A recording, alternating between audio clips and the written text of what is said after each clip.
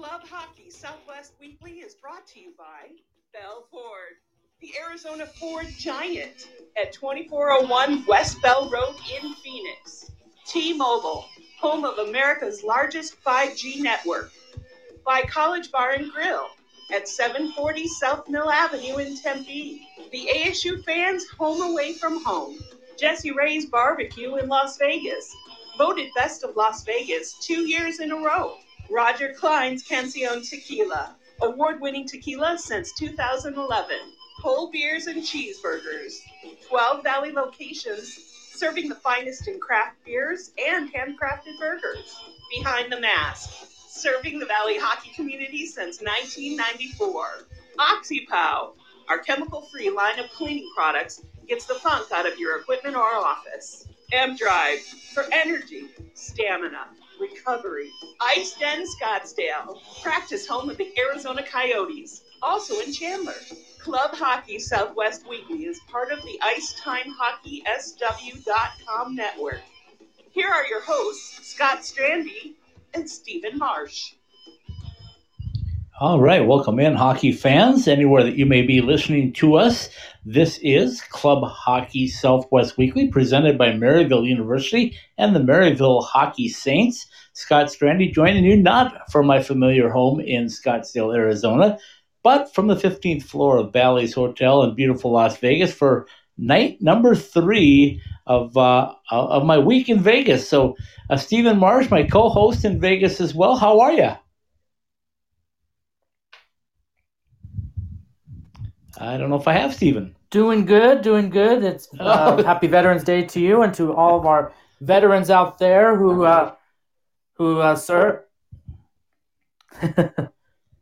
I hear you. You're kind of coming in and out on me, but Happy Veterans Day as well. It's very exciting to celebrate it right here in Vegas because they do so many neat things like they do around the country, but it's a little different for me to see it up here. So I've been enjoying my stay and trying to follow up with some corporate partners. And, of course, we were over at the opening of Lifeguard Arena yesterday and had a chance to take that in. So that'll be a Sunday special coming up. But, it's hockey weather, Stephen. What do you think? Yes, definitely hockey weather. It's been pretty cool here, relatively for us for this time of year. In fact, I looked at the weather report yesterday, and they said that places like New York and Maine and stuff actually were warmer than we were, so that was quite interesting. Yeah, that's not what you would expect from the desert Southwest, but okay, it's another Club Hockey Southwest Weekly. Tonight we were planning on having 2 guests. We're going to have one. He's going to come on a little bit earlier than he had planned. They'll have him on about 15 minutes or so. His full-time job is a therapist at the Meadows in Scottsdale, but he's recently been named the mental health coach of the Junior Sun Devils of the Desert Youth Hockey Association. And Jim Nellis is going to join us and talk to us a little bit about his role, his new role. I believe it's the only one in the country, the only program in the country that has a mental health coach to help their youngsters in their youth program get over what we're dealing with. It's COVID, right? It's not only the loss of lives and the people getting sick, but it's just a disruption of everyday life. And he's going to explain how he is able to reach those young kids and keep them positive and moving forward. Absolutely. Mental health is so important in sports in general, and then you look at what we're dealing with, as you said, with COVID, and it's become even more important as a lot of people aren't able to play as often, aren't able to gather as often with friends or go out and do what they love to do, or in this case, in some instances, play sports that were disrupted a lot last year, and even some of the rest of this year, and so it really can affect a lot of people, especially younger people and those in the youth programs and stuff, and we've heard stories about that, unfortunately. And as kids are not in school physically, they're having to do a lot of distance learning, and how hard it is not to have that interaction. So it's definitely an important issue, always an important issue, but even more so during COVID times. Yeah, and speaking of COVID times, and we'll get into club hockey here a little bit in just a minute before Jim comes on, but when you think of COVID and you hear, I happen to hear Governor Sisolak here in Nevada lay out a plan, a pretty stern plan for the next 14 days to try to get things under control. And you just wonder, when are we going to get that national mandate that gets the entire country on the same page? Because you know what? I saw it today. I tried to be in my hotel room as much as possible, but I went out a couple of times to do a couple of things. And, you look at people and they got their masks. If they have one, they have it down around their neck, below their mouth and nose. And they're just doing things that you just shouldn't be doing this time. And the numbers are reflecting that. So we hope everybody gets it together. In the meantime, there is no club hockey really to talk about in our area. There are games being played around the country, but a lot of teams are doing stuff off ice. I know the Yard here in Vegas has been a great spot for workouts for UNLV players. I know the guys down at the University of Arizona are climbing mountains today, doing their dry land things. And also at ASU, they're getting some ice in, practice in, but it's coming under the heading of a college elite league that's been put on by the Oceanside Ice Arena. So everybody's trying to stay active and stay involved and try to stay fresh. But let's be honest here. I mean, if we don't get this COVID stuff under control, I mean, it may affect that January 1 startup date as well. Yeah, absolutely. And I saw with the NBA with the Lakers, they've already announced that there's until further notice, when they start their season, which they're planning for December, they're not going to have fans in the stands. We're seeing the NHL is still mulling over what their plans are going to be, and that seems to be changing now. It seems like maybe they're going to do a more of a hub thing, and they're not sure. There's going to be they're going to have fans when their season starts. They do want to try to get started by January, but what that'll look like, we still don't know. There's some things being thrown around. The ACHA season, they're targeting January start too, but hopefully if people can, and it's really interesting because people can control what they do, and if people can all chip in and do what we're supposed to do, we can have these things. I mean, people talk about, we don't want to do this, we don't want to, we hate that we can't do this, we have to be this, we have to wear a mask, we don't, can't be with friends or whatever, and that's, I can understand people are getting tired of that, but if we can do those things, we can start getting back to more normal. There's great news about a vaccine that could be available first part of next year, or at least in springtime. And if it's as effective as they say it is, it's certainly going to put us well on our way. But this is going to be really, they said it in the beginning, that when we got to the fall again, it could get really out of control. And so this is the time where we all can start buckling down. So by the time we get to January, and we can have a better control of it, so we can start operating these things. As COVID will still persist, but we can manage it if there's situations where it arises. Right now, it seems like it's a tough thing to manage, but if we can all do what we need to do, wear the mask, social distance, wash the hands, the simple things, and not have large gatherings. I know it's tough with the holidays coming up, but just sacrifices we can make now can put us on a better footing in a month from now or 2 months from now, by the time we get to when we want to play some games. Well, Stephen, and you and I were both a part, as I said, of the opening of Lifeguard Arena in Henderson yesterday. And I keep saying this about hockey people. I don't know if I'm just wearing rose-colored glasses when I look at all sports, but hockey just continues to seem to get it right. I mean, yesterday there was quite a few people there, but everybody had a mask on. Everybody tried to stay 6 feet apart, as difficult as it was. We took a tour of the facility, and I just thought the Golden Knights and the Henderson Silver Knights did a great job of controlling the group, right? I mean, they spaced them out going into delivery. They did a bunch of different things as far as smaller groups for the tour and keeping people apart here and there. So it can't be done. They had some bottles of sanitizer, Lifeguard did, that you can grab at the desk there as you were going through the place. So, absolutely.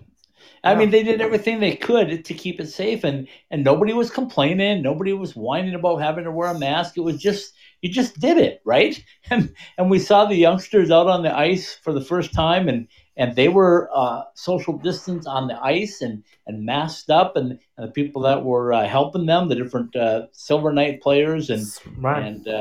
different people that were doing that were doing it. So it can be done. It's just a matter of focusing in, and we're going to find out firsthand as far as hockey goes, I think, with the start of the NCAA season, and Arizona State making a trip to Michigan to play Saturday and Sunday. It's going to be different. We already know that, but how will they do it in the Big Ten? How will they maintain that safety feature? We also know that the NCHC is going to start in a pod, they're calling it, in Omaha, Nebraska. So basically, the NCHC will have all of their teams in different hotels or in hotels in Omaha, and they'll play for a total of 3 weeks from December 1 till the 20th, I believe, 20th or 21st of December. They'll play all their games right there. They're going to be 10 games for each team, and then they're going to come out, and they're hoping in January that they're able to make some more localized travel, and they're hoping that things will have gone the right direction for COVID then. So everybody's got ideas, everybody's trying it, but it starts with each individual, like you said so eloquently, that everybody needs to wear a mask, everybody needs to have the hand sanitizer, you need to social distance, you need to keep those groups to a minimum. And when you're there, I mean, just be smart, right? Absolutely. Got to be smart. We certainly can do that. And yeah, that's the important thing, is just be aware of where you are. That being in a tight space with a bunch of people is not ideal. As you mentioned, the governor here said 2 weeks, kind of a stay-at-home 2.0, unless you absolutely have to go out, try to avoid going out. He didn't discourage tourists from coming here, but he encouraged them, if they do come, to wear the mask and do those things, because they bear responsibility too when they come visit our city. And of course, our city, Las Vegas, relies on tourism, and so we want to keep it open. We don't want to go back to where we were in March, where things were shut down and nothing was going on, and so many people were out of work.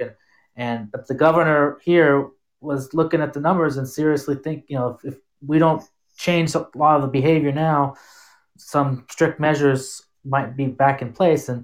But then the other side of it, people will defy that and will try to. So it's really a tough balance, but there isn't science to back up what they are asking for. And for a 2-week period, if we can avoid trying to go out as much as possible, then maybe we can get a handle on this, and then we won't have to resort to going backwards like we were back in March and April. Because we don't need to go back to that point. We just need to continue that. Absolutely not. Let's take a quick break, Steve, and let's come back and let's bring on our guest tonight and get into a more serious topic, but one that we'll have a little conversation about in about 3 minutes. I have a car whose lease is up soon, and I'll be looking around for the best deal that I can get. I have certain parameters that I'm looking for in the next vehicle. For example, I want a car that qualifies for New York State HOV sticker. But being on Long Island won't stop me from taking advice from hockey great Shane Doan, and I'll be checking out Bell Ford and BellFord.com. Bell Ford, the presenting partner of our new season of the Sunday Special at IcetimeHockeySW.com, was voted the #1 Ford dealer in Arizona. So go, shop where Shane Doan shops. Talk to Kevin Wood. Let him know that IcetimeHockeySW.com sent you, and let him give you the all-star treatment online or at 2401 West Bell Road in Phoenix.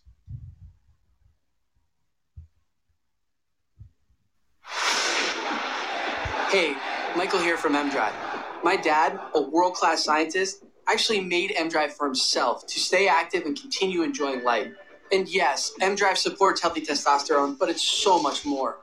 M-Drive is the everyday supplement to fuel your drive with more energy and more strength. Listen, we'd love for you to try M-Drive too. Visit mdriveformen.com and we'll give you 20% off your first purchase.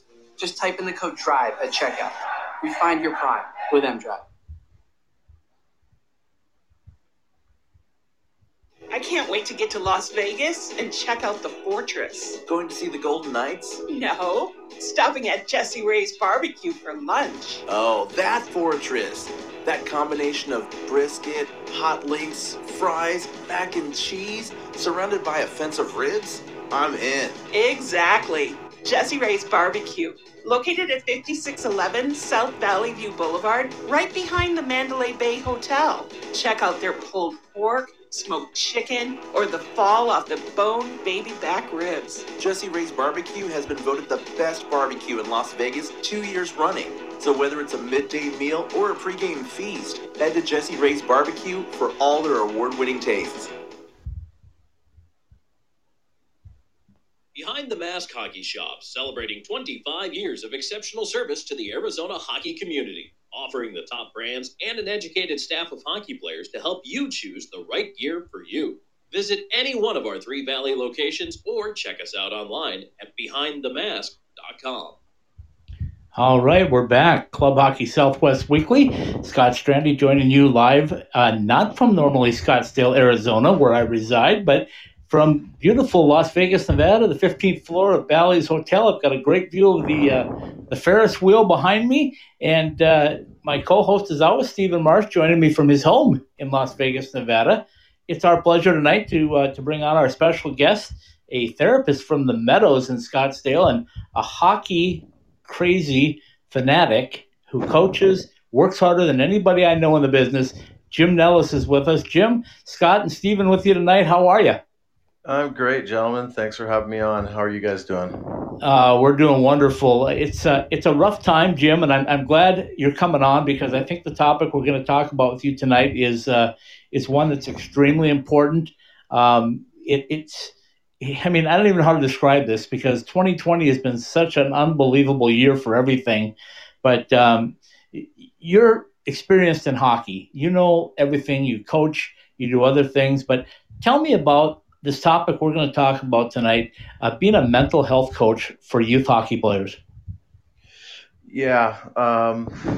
Let me, if I can, Scott, and let me back up a little bit just to something you just touched on, because it really starts from when COVID hit, if you will, and the pandemic hit. And, you know, I was going about life as normal. I mean, I'm a therapist during the day. I'm a hockey coach working with the ASU, ACHA D1. And I just remember distinctly how surreal the moment was when everything just shut down. I think it was the NBA season that started, like games are closed. And everybody was like, what is going on in the world? And we had qualified for nationals, as you know, and that was all done. And It was just this giant cloud of shock for everybody. And I think disbelief almost. And, you know, I've really just witnessed a lot, both with athletes and otherwise, a lot of pain that people have been dealing with and going through in the last 8 months, and the struggle dealing with change. You know, so specifically as it deals with youth athletes, more to your question, you know, there's sort of this general malaise, this sort of confusion, this low-grade frustration, this, you know, my normal routine, you know, I start to, and I mean, if anybody that's been around sports, whether hockey or otherwise, you start to get feelings when seasons are about to begin. You get excited, it's like, you know, it's like the Pavlovian, you know, box there, the dog Right. starts to salivate, right? And so there's a lot, and parents and kids are just struggling with this. And, you know, everybody has their own opinion and every state does things differently. And, you know, I was obviously listening to the show here, waiting to come on, and I heard you say, you know, hockey seems to get this right. And, you know, I concur. Hockey does a lot of things right with this. And I've experienced a lot of that. And at the same time, it's still a real struggle for our kids. So, Jim, you know, and I want to jump back a little bit too. You know, when COVID hit and everything came to a halt, I spoke to a lot of coaches and players, and I think you're right. I think initially it was disbelief, like this can't really be happening. And then after about, to me anyway, about 4 weeks, it seemed like the players started to say, okay, realization is set in. We're not going to nationals. We're not playing for a national title. But you know what? it's not the end of the world. We're gonna move on, and they realize that. Then I think stage 3 set in, and this is what I witnessed, I guess, from the people that we had on. But maybe 4 months into the pandemic, they started to get a little itch, and it was like, hey, this has been a long time. We need to get back to practicing. We need to get to work on our skills. How can we do it? Can we rollerblade? Can we, safely go into gyms? How can we do it? And then I think the fourth and final stage that I think we're in right now is like, okay, this is reality, at least for the time being. And let's figure out a way to do this as safely as possible. And people have been helping each other out, and coaches have worked with their teams and things like that. So, first of all, is my assessment of that what you would think too? And if it is, how are things moving forward right now, and especially your role with the Junior Sun Devils? So I feel the same way that you do. I think that's a pretty accurate view. And again,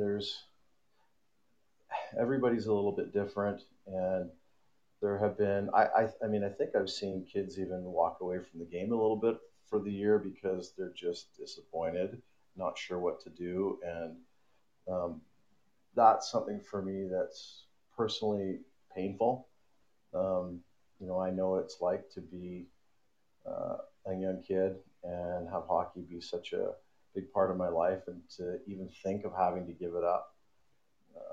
And for the likes of something this remote, the chance of happening is just painful. But yeah, the Junior Sun Devils thing, I mean, Scott, I've gotten to know you well over the last 5 years. And, my sort of roll through hockey in Arizona, if you would, I've been quite fortuitous in many instances, and this one's no different. I with the ACHA group, we share the rink with, obviously the NCAA guys, but DY as well, Junior Sun Devils. And I'm an outgoing guy, and I just started to talk to Brad McCaughey, who's the hockey director over there, and just learning about their program. And I don't know how well you know Brad, but he is incredibly passionate about building an elite program. Yeah, most definitely. He is. And I'm a curious guy, so I started asking questions about, what are the areas that are working well for you? What are the pillars of sort of support that you would like to bolster if you were to envision this wonderful, wonderful program? And mental health was one that he was really on about. And, so it was nice for me to be able to share my experience and what I'm doing in that realm, and, the sports psychology endeavors that I have, et cetera.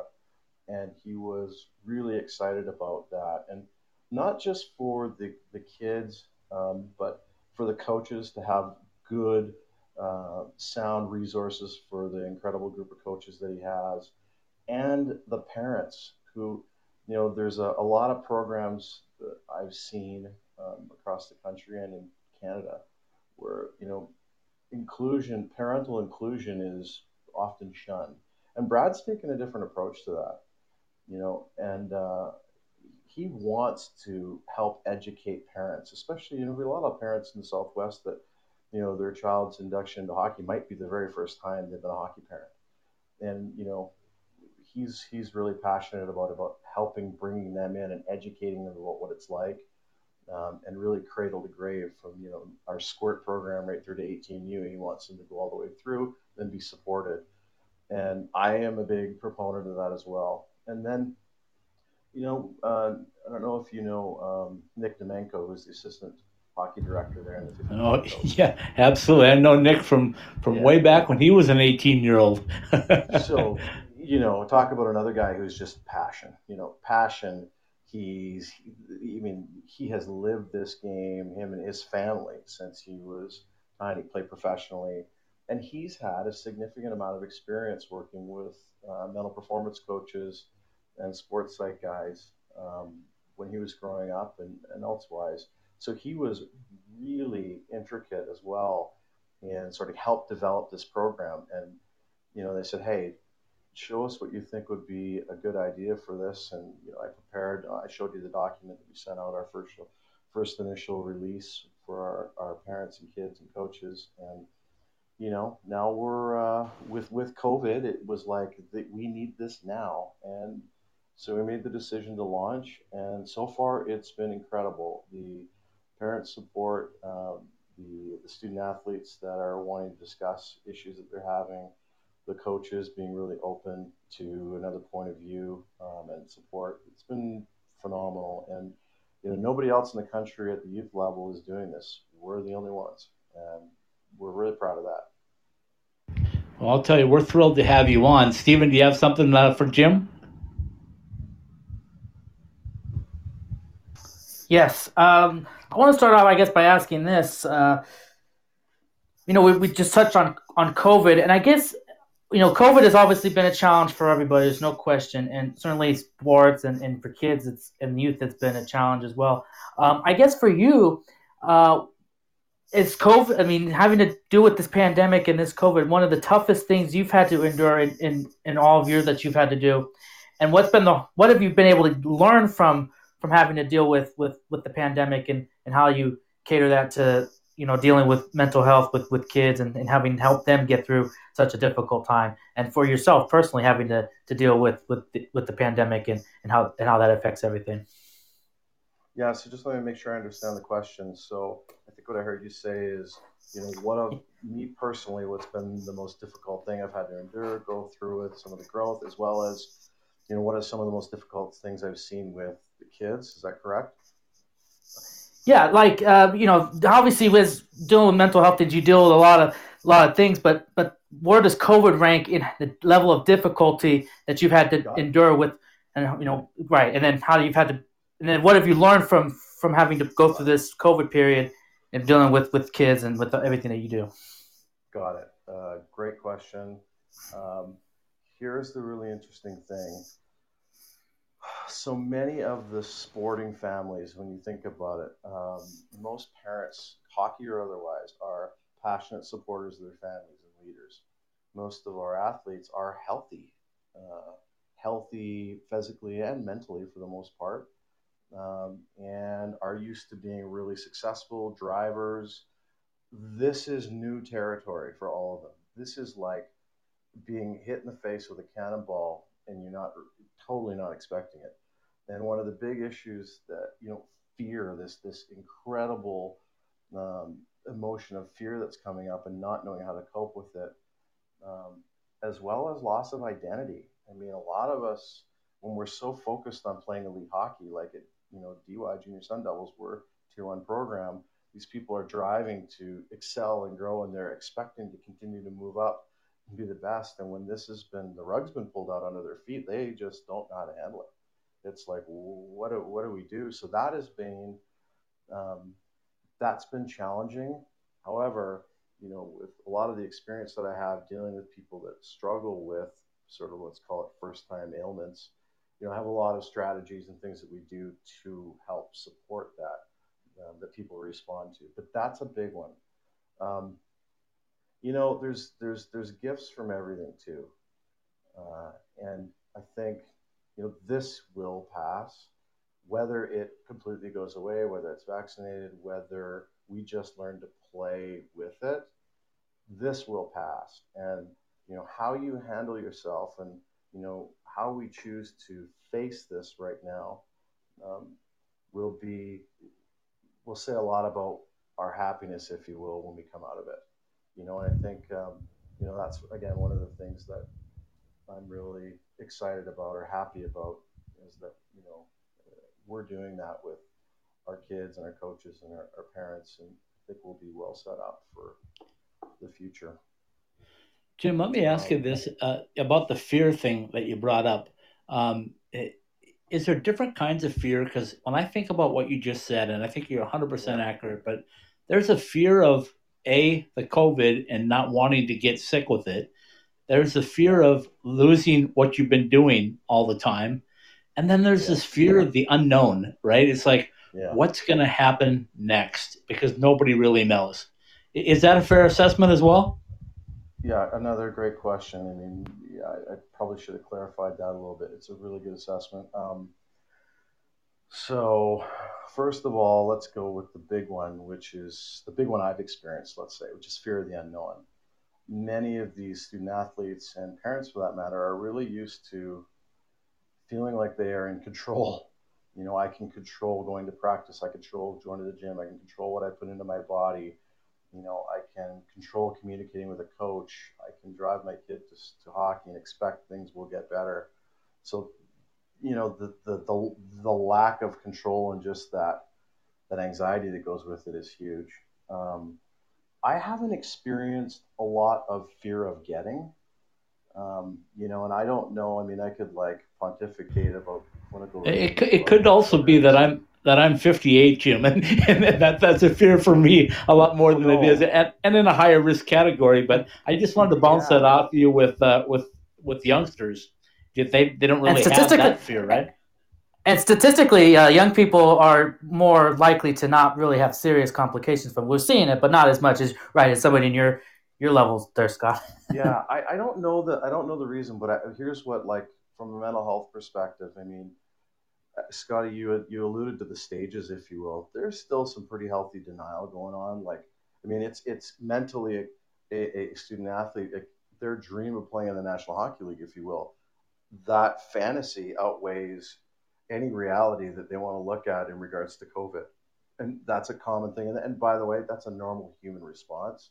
There's nothing unusual about it. There's nothing negative about that. There's nothing bad about it. It's just a reality. So we have to work and kind of deal with that. But yeah, it's just tough. I mean, this is just really, really tough for everybody. And yeah, it's given me a whole bunch of opportunity to work and help, I guess, which is what I like to do.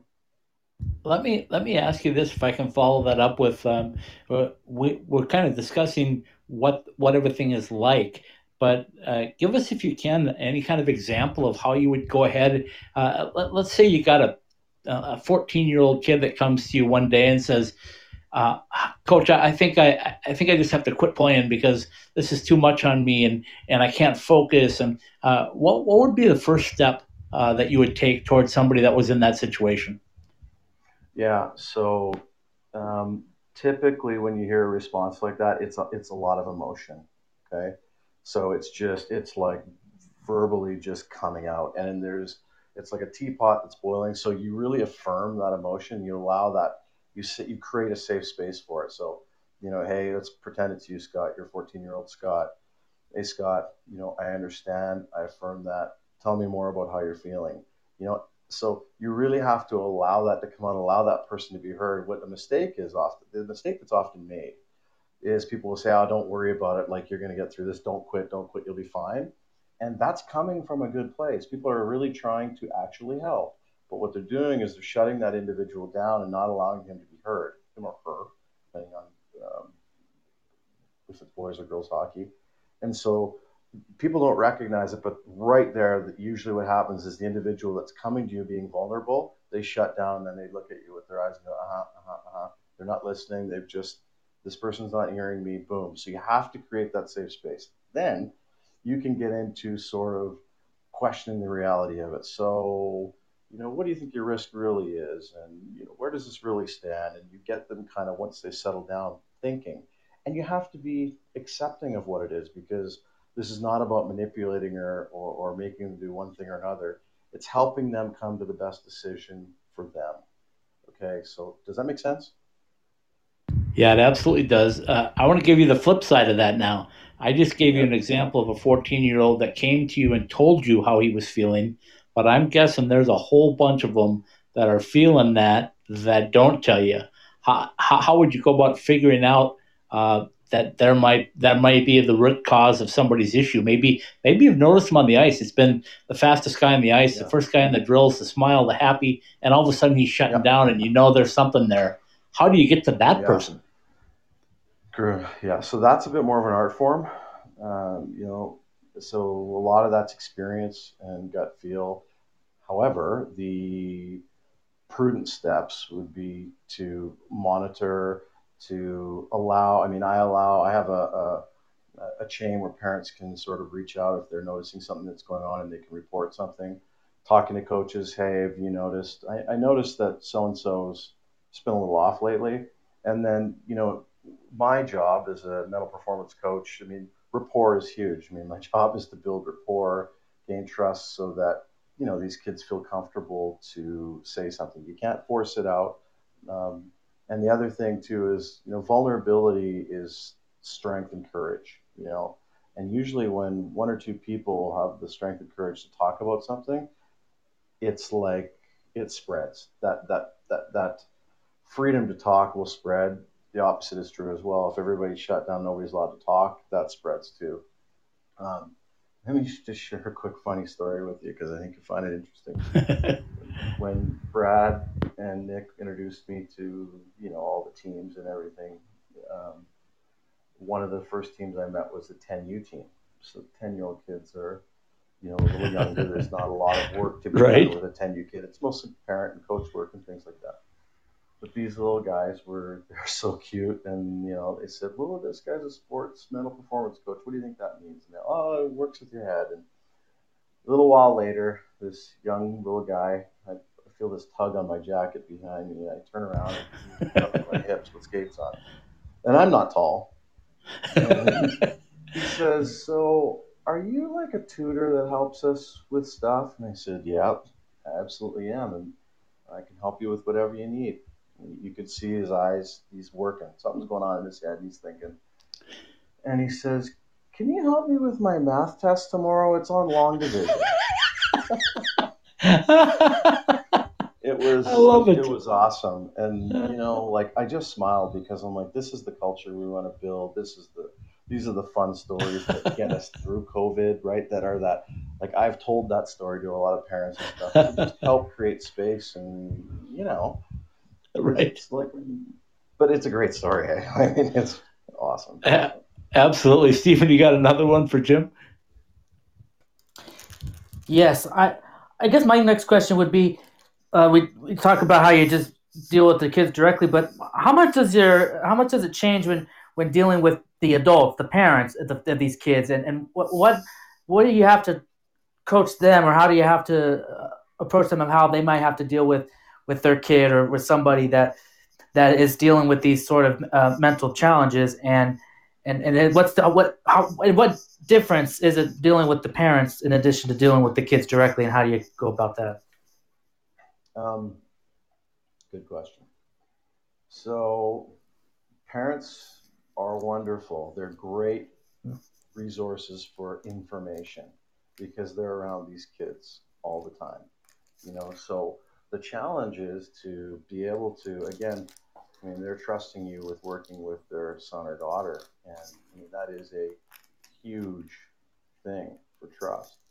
So the challenge is being able to, listen, hear them, create that real truth that you understand what's going on, and then be able to, help show them that, there's certain things that as a parent, depending on the relationship with your son or daughter, it can be difficult to sort of get through and talk about. And, because you are telling them to clean up the room and you're feeding them and you're doing all the things that you do to need to sort of to grow this, young adult.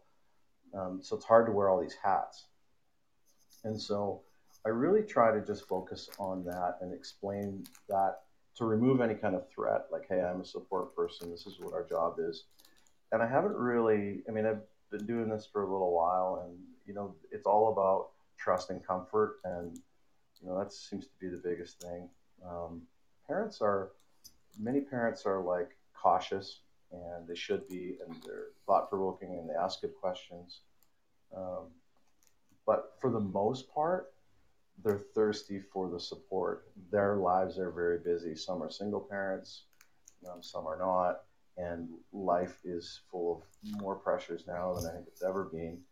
And, they're sort of like, man, I can breathe a little easier because there's somebody that is actually helping me out here.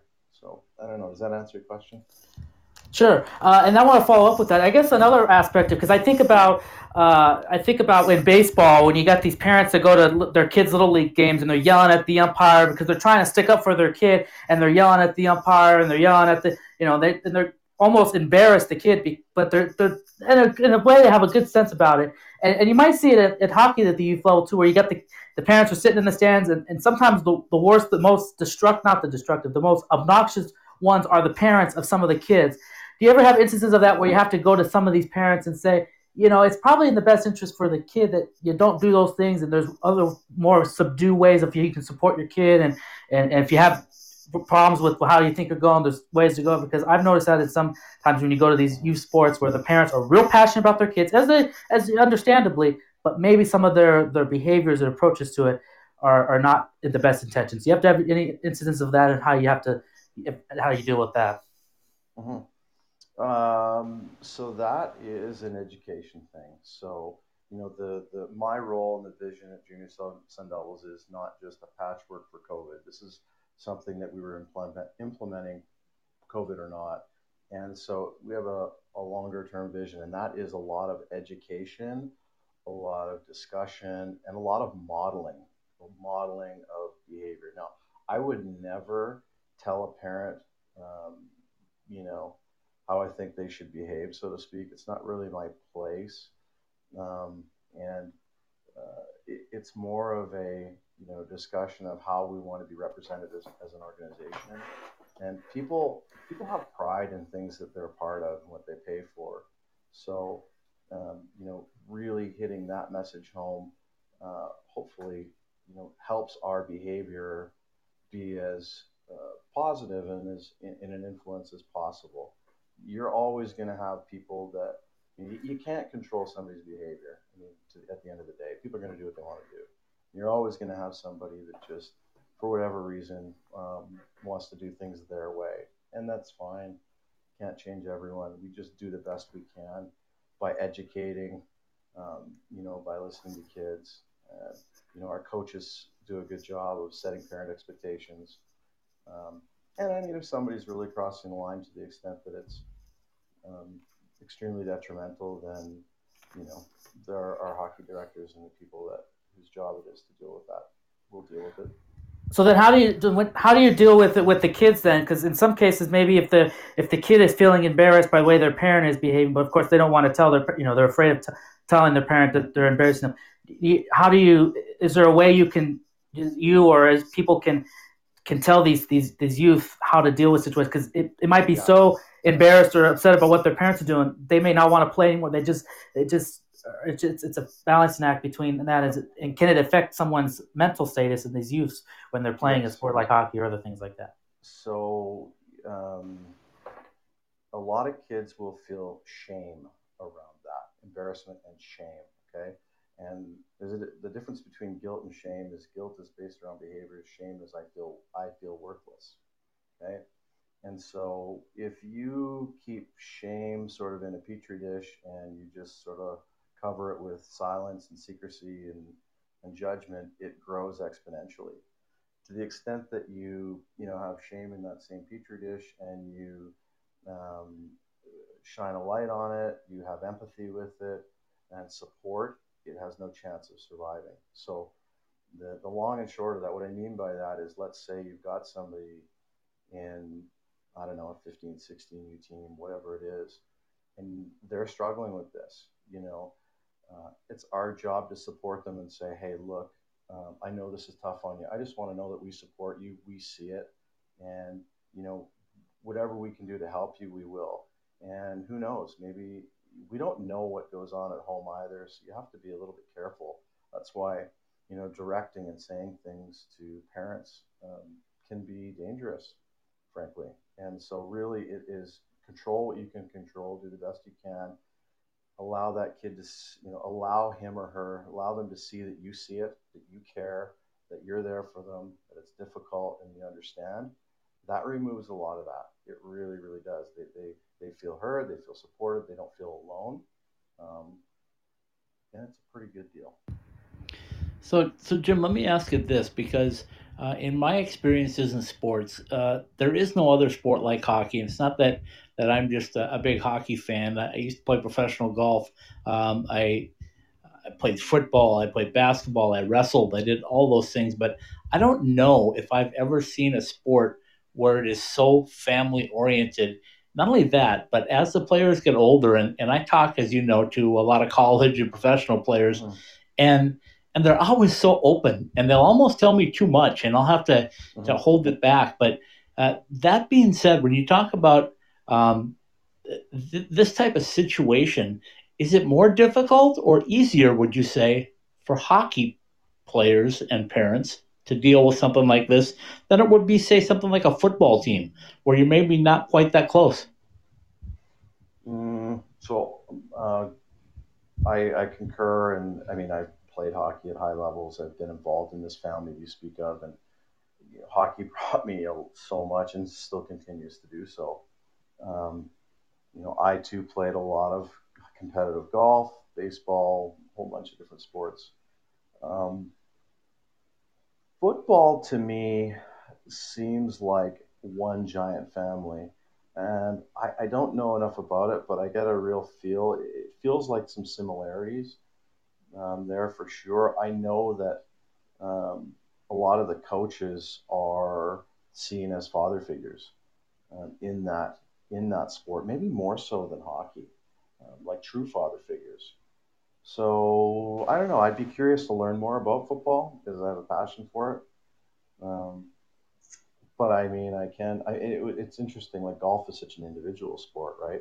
Everybody is just, it's like you've got a wall around your camp. You've got your swing coach, your mental coach, or this guy, or whatever, your family, and it's like your posse. You travel together and nobody gets in. Nobody gets to know the trade secrets.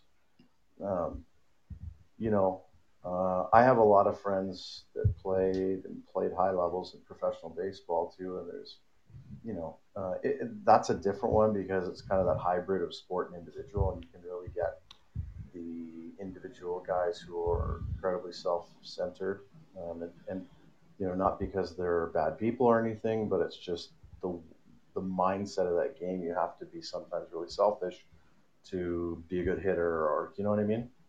Yeah, let me tag on to that one just a second, and I don't want to break your train of thought there, but we talked about the NHL when they went into the bubble situation, and on all of our podcasts, I think since March we've been talking about that at some point or another. But a lot of the younger players seem to be very cohesive and very accepting of the bubble because they came out of junior hockey or youth hockey where they were used to that, right? You traveled, you went to tournaments every weekend, you flew or you drove or you bused or you did something.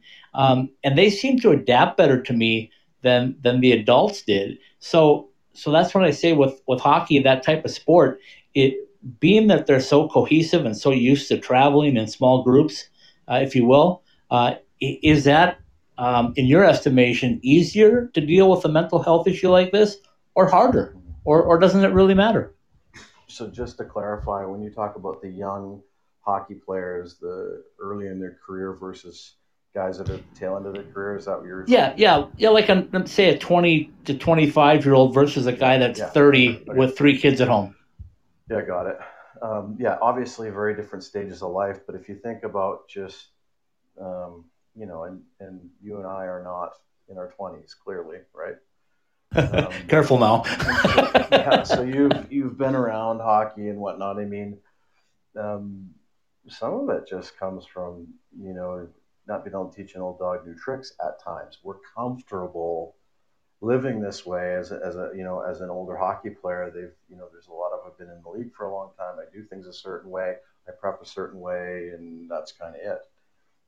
Younger people are a little more pliable at times. They're used to maybe being, I don't know, for lack of a better word, kind of told where they need to be when they need to be, and they sort of kind of nod their head. Yep, okay. So it's a little easier maybe to adjust to some of that change, for sure. So I think there's just kind of some of that, but I don't know. I mean, that's my gut. I mean, I don't have any data to back that up, but it just seems reasonable. I hear you. Stephen, you got one more final one for Jim, and then I'll wrap it up with him.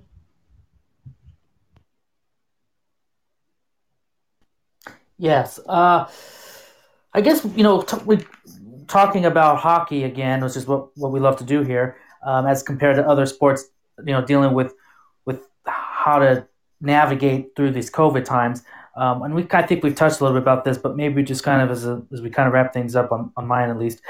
Why do you feel like hockey does it better than other sports in regards to why and way they operate and way they make it? And this is at whatever level, NHL level, lower level, dealing with youth hockey. What is it about?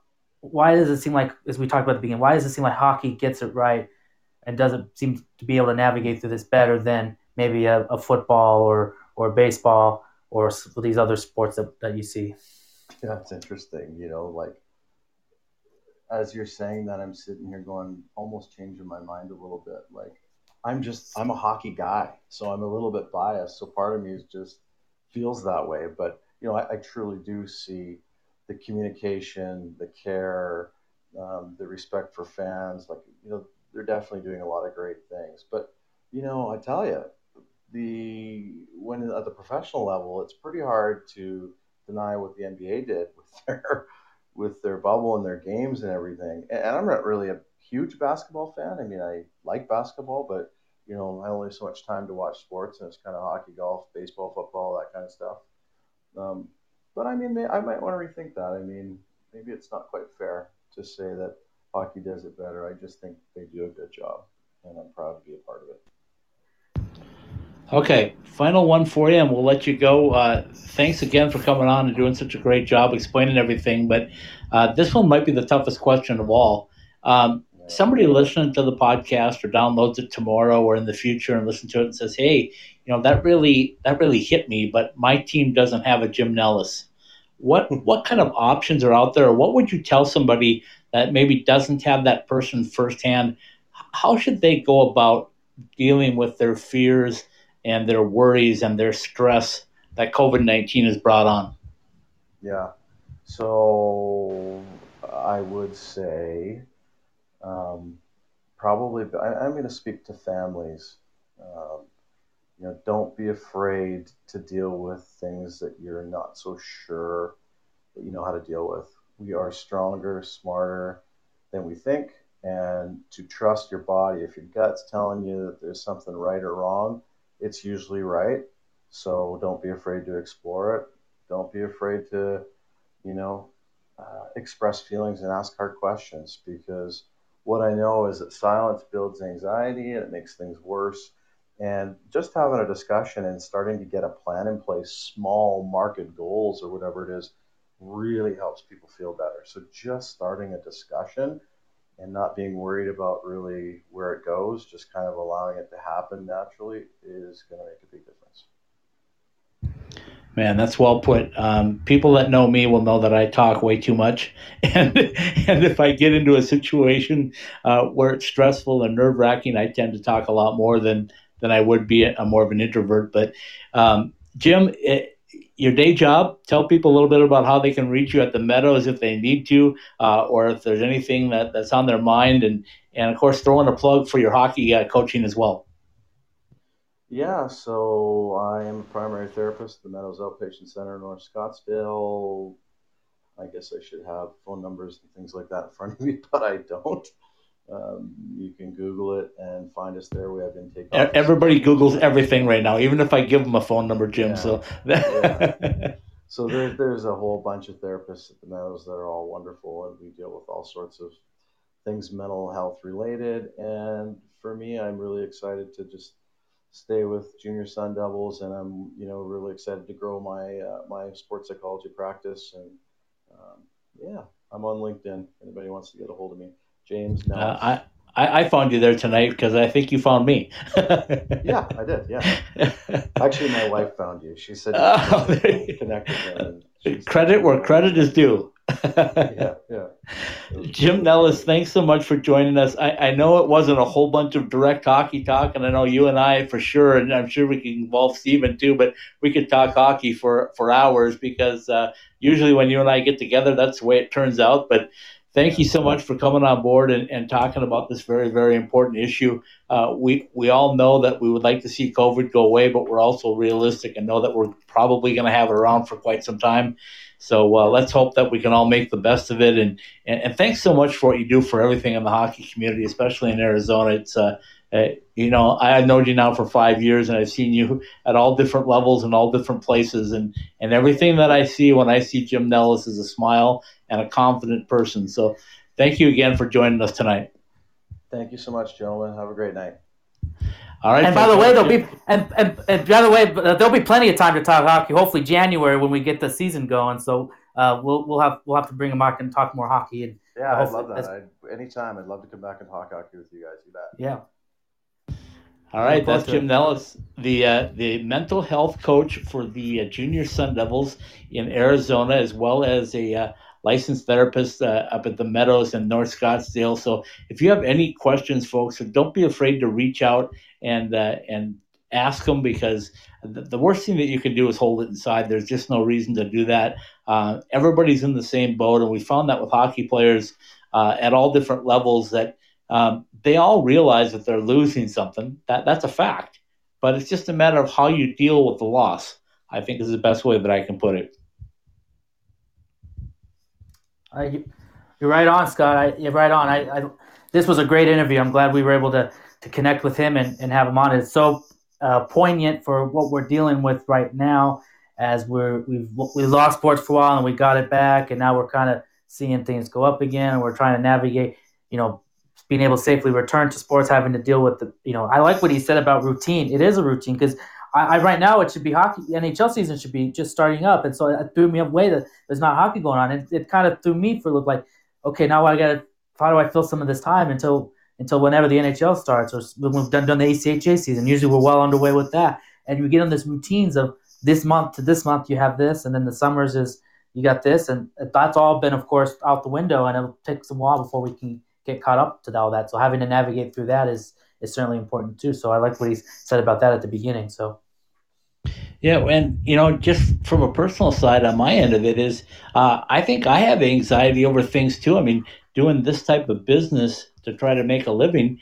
and then you don't know. It's that unknown. We don't know when the NHL is coming back. We don't know what it's going to be like when they come back. I mean, I've been dealing with this since March. Is like, how do I plan for covering games and giving interviews, because you don't know where that where those people are going to be or when they're going to be playing games. And even right now, I mean, Arizona State's going to board a plane here tomorrow or Friday, and they're going to fly to Michigan, and nobody really knows yet if that game will actually be played, or if they're going to get there and a COVID outbreak is going to happen and they're going to be told to quarantine in a hotel. I mean, nobody really knows, and I think that fear of the unknown is really something that you have to deal with. Absolutely, but the fact that they're giving it a try and they're willing to give it a shot is important.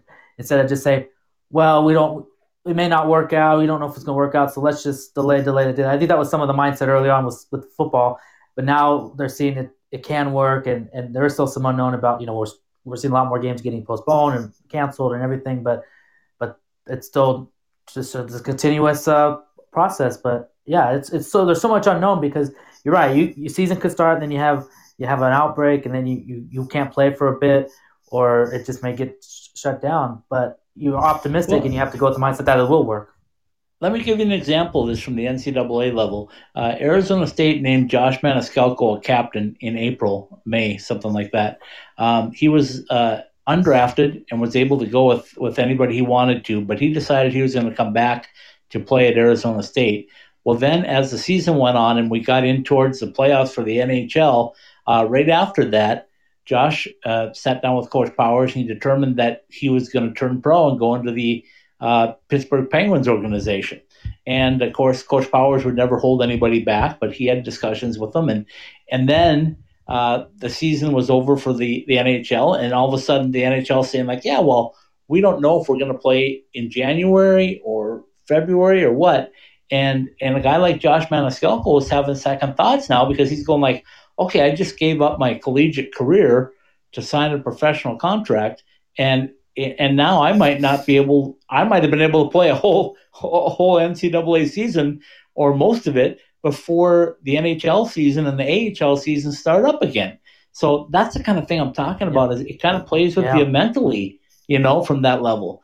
And like I said, from our standpoint, from the business standpoint, we wonder about how are we going to get clients and our clients in a position to be able to afford to be a corporate partner and stuff like that. It's all things that are kind of the unknown, which we didn't really deal with last year. We could say, or years past, we could say the game schedule is here, and barring a major tragedy, the games are going to go on, right? Well, now it's like I go out and see clients, and I can't really give them a yes or no as to when everything's going to take place. And I think we saw that again, tying it back to Henderson. We saw it at Henderson yesterday with the players were there. They looked like they were, a few of them were there, and they looked like they were ready to get into game mode, and yet there was nothing that was going to happen for a couple more months. Yeah, I mean, the target date for the AHL is February, but we were asking, you were asking, one of the media person that helps with the media stuff for the organization. He said, what's the plan when the season starts? And then I remember him saying, he's like, but we need to get to that. We need to get to that point first. We need to get to February. We need more delays. So, and that's the truth. I mean, we need to get to the point. I mean, you plan for it, but you gotta get to it, because we get to January and things might not be better, and then you gotta think, you gotta think about other things, right? So it's such a, and you're already trying to think like, okay, well, what's you guys plan? It was joking, say, well, we need to get to that date first. I thought that's just so true about everything that we're dealing with right now. We just need to get to a certain point and then see. I mean, you have to plan it, but you also got to have a lot of backups too, just in different scenarios, which is what the NHL is looking at right now, and certainly what the AHL is. Sure, the ACHA is still trying to finalize what they're going to do. So, in regards to how the season will play out, so. Yep, absolutely. Well, it was a great conversation. I'll let you take away the read, and then we'll say goodnight with the little Roger Klein and the Peacemakers and De Niro. I want to mention a couple of things before I do that. I mean, as far as I know, this is still going on, even with the governor said this yesterday. UNLV has been doing a little 3-on-3 thing that they're kind of doing to help with some of the sponsors, try to get some money. That's, as far as I know, still going to happen this Friday at City National, but we'll have to wait and see if maybe they have to postpone that. And then I want to mention this for the ASU women's team in their newsletter that I've signed up for. They're having a fundraiser next Wednesday at the Chipotle at 1038 South Mill in Tempe, where people can go and from a certain time frame, I think, or maybe that day, if they use the code JMFRYCE when they order at that Chipotle location, some of the proceeds from that day will go to help the ASU women's hockey team. So that's a couple of things there. People can help out, and people can go to the 3-on-3 that live in Vegas if they can go, if that's still going to happen. We don't know yet. And they are accepting donations. It's free, but they are accepting donations to help the program there. And then people can help women's ASU team by going to that Chipotle in South Mill, 1038 South Mill in Tempe, and buying some. And let's also throw out that you can buy stuff online from UNLV and ASU and U of A. So help out wherever you can, and let's get back to hockey. That's how people can help right now. We can't go to the games. We don't have games right now, but people can still help out these teams. They still need the money. They still want to, even though money might be tight for a lot of people, if people can, I mean, people still eat out on occasion, so that's an opportunity for people to have a meal out there in the Tempe area. Same with UNLV, people want a little outing, although, again, we have to wait and see with the latest orders with the governor. But there's still ways to kind of help as we continue to get ready for when hockey games are played. Okay. All right, well said, my friend. Take it away. Club Hockey Southwest Weekly, presented by Maryville University Hockey, brought to you by Verizon, the 5G and 5G Ultra Band for business that America has been waiting for. Bell Ford, the Arizona Ford Giant, the presenting partner of the Sunday Special. Tell our friend Kevin Wood, Ice Time Hockey Southwest sent you, and let him show you the Bell Ford difference. Online at bellford.com, or check out the showroom at 2401 West Bell Road in Phoenix. Roger Klein's Cancion Tequila, ultra smooth, Arizona owned. Go to MexicanMoonshine.com and try our original cocktail recipes. Jesse Ray's Barbecue at 5611 South Valley View Boulevard in Las Vegas, where, despite how long it may take you to eat your meal, there's so many delicious choices. It always seems like it takes you longer to decide what to eat than to actually eat it.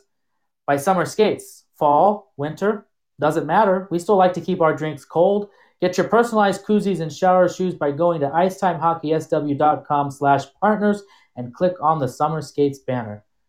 Cold beers and cheeseburgers, beers, burgers, sports. 12 Valley locations and 2 in California. Visit coldbeers.com for more information and for takeout specials. By OxyPow. Visit our full line of natural cleaning products at oxypow.com. By M-Drive, presenting partner of What Drives You. M-Drive in the morning, relax at night, our 2-step system for energy, stamina, recovery. By College Bar and Grill in Tempe, by ASU fans, for ASU fans. Club Hockey Southwest Weekly and all of the Icetime Hockey SW podcasts are live every week on the Podbean app. Also available for download at Apple Podcasts, Podbean, the Google Play Store, Spotify, Stitcher, iHeartRadio, and on the TuneIn app. Just ask Alexa to turn on your ITHSW podcast.